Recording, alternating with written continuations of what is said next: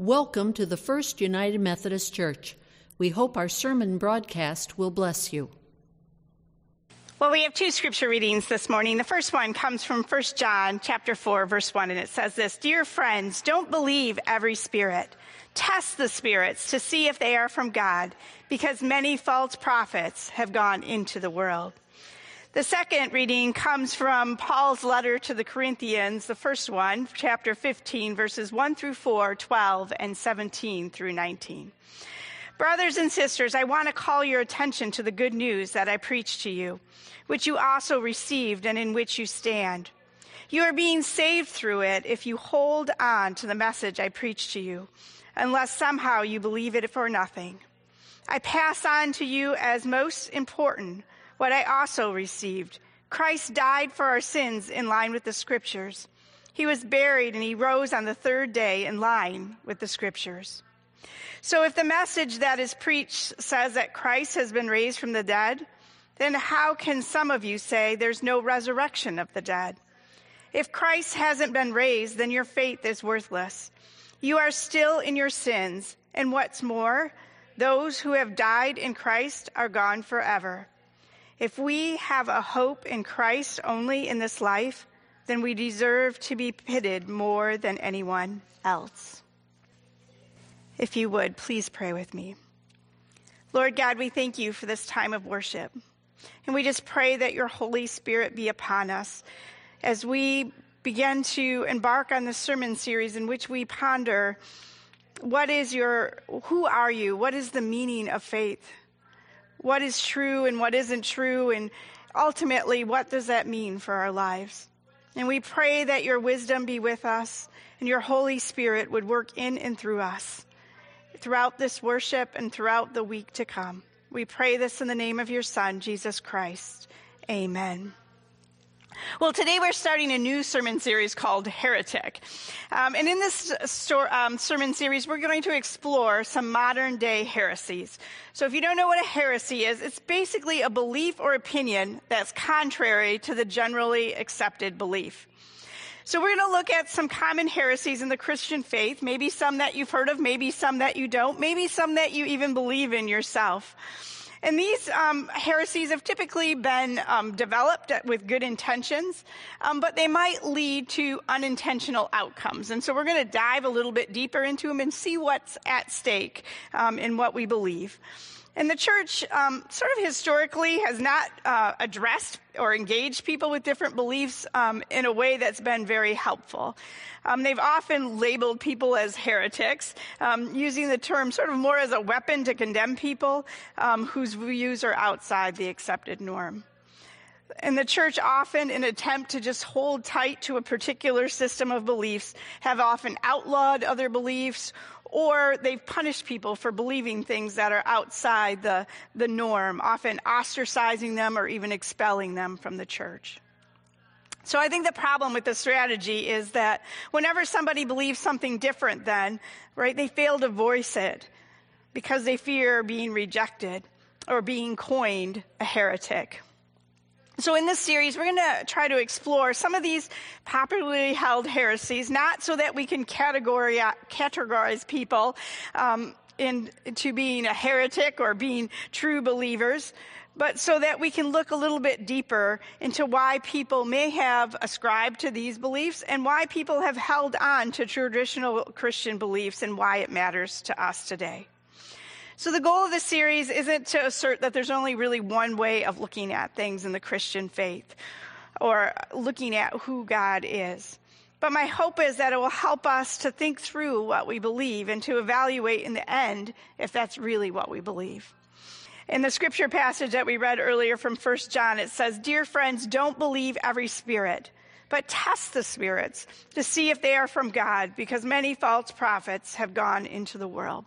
And so our goal really is to test our beliefs and to see whether or not those beliefs are what we really believe, right, when we follow them through to the end. if they don't align with Christian belief, and perhaps sometimes maybe we still stand by the things that don't align with the Christian faith, and that's okay too. But the hope is that we have a strategy where we're not just randomly believing things, but we're really thinking through what we believe and what the consequences of that is. And so my hope, too, in this series is that it'll help us to wrestle with some of these common beliefs, but it will also provide us sort of a framework of thinking about what we believe going forward. And it'll provide us some space to talk about what we believe.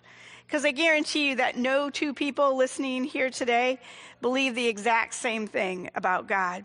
Right? We all hold a diversity of beliefs. And it's important for us to engage in conversation with one another, because ultimately none of us know completely who God is. None of us have it figured out, even though maybe a few of us maybe act like we do, right?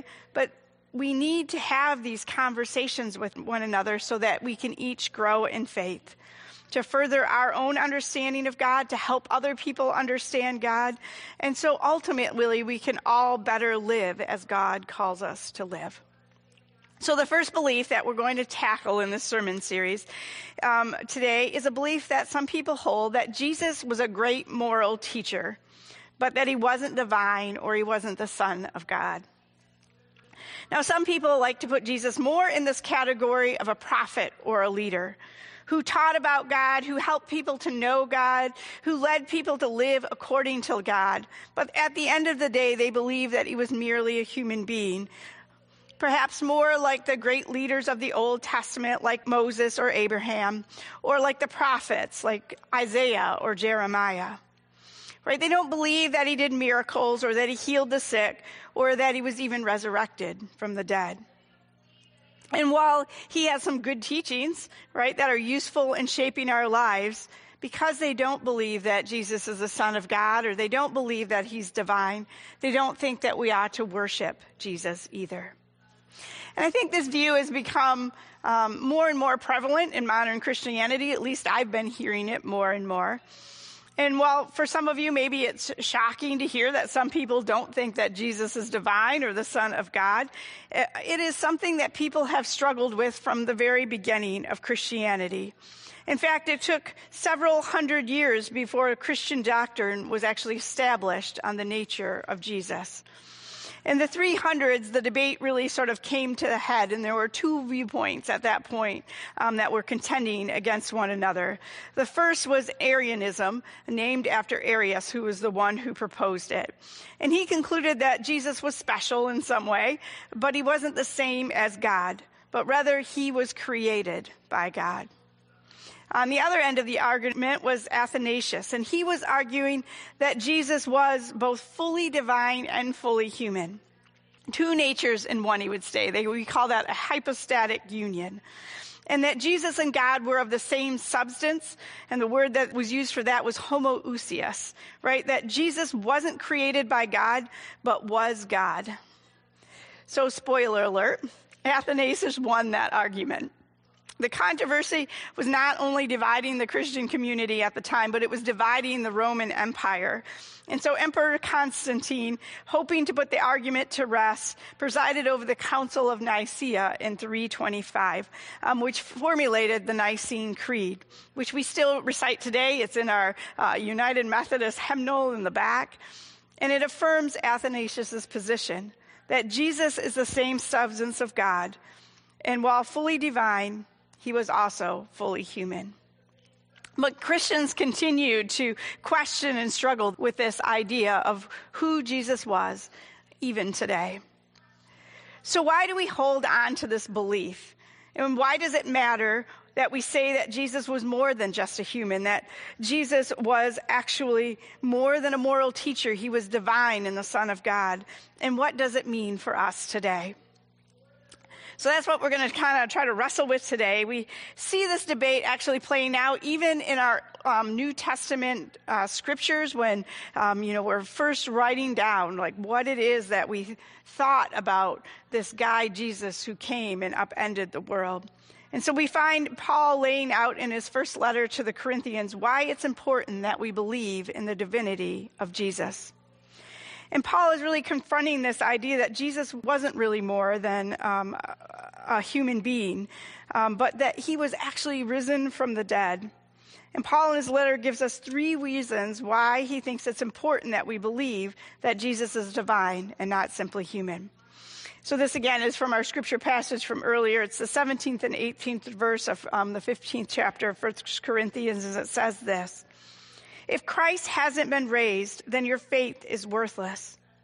You are still in your sins, and what more, those who have died in Christ are gone forever."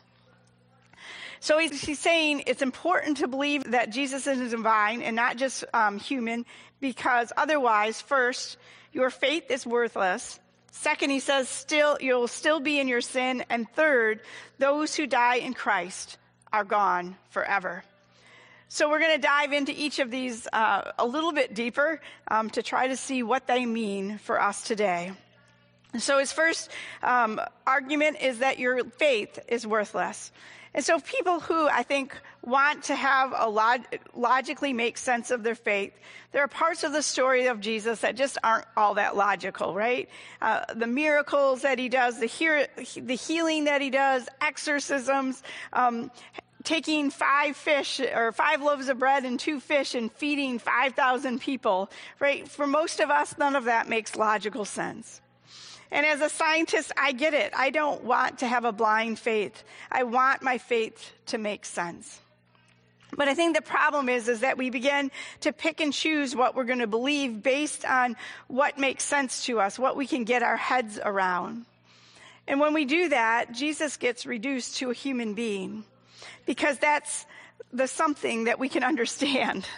Right? It's a lot more difficult to get our heads around the divine and to make sense of the divine. Right? When we make Jesus a human being, it actually doesn't require us to believe in anything or to have faith in anything. We can believe that Jesus is a good moral teacher because we've all known good moral teachers. But to believe that Jesus is the Son of God takes a leap of faith. But Jesus claimed to be more than a moral teacher. He claimed to be the Son of God. And that is why the religious leaders, right, ultimately are so upset with Jesus. It's ultimately why they put him to death. Jesus as a teacher only renders our faith unnecessary. And I think on some level, we want Jesus to be something that we can understand, that we can experience firsthand. But Jesus is much more than that. God is much more than what we could ever grasp. It's why we talk about the mystery of faith, right? Belief in God requires faith because God is so much greater than what we could possibly understand. And if we're not willing to believe beyond what we know, our faith is worthless. Now, Paul's second argument is that you'll still be in your sin if you don't believe that Jesus is somehow divine.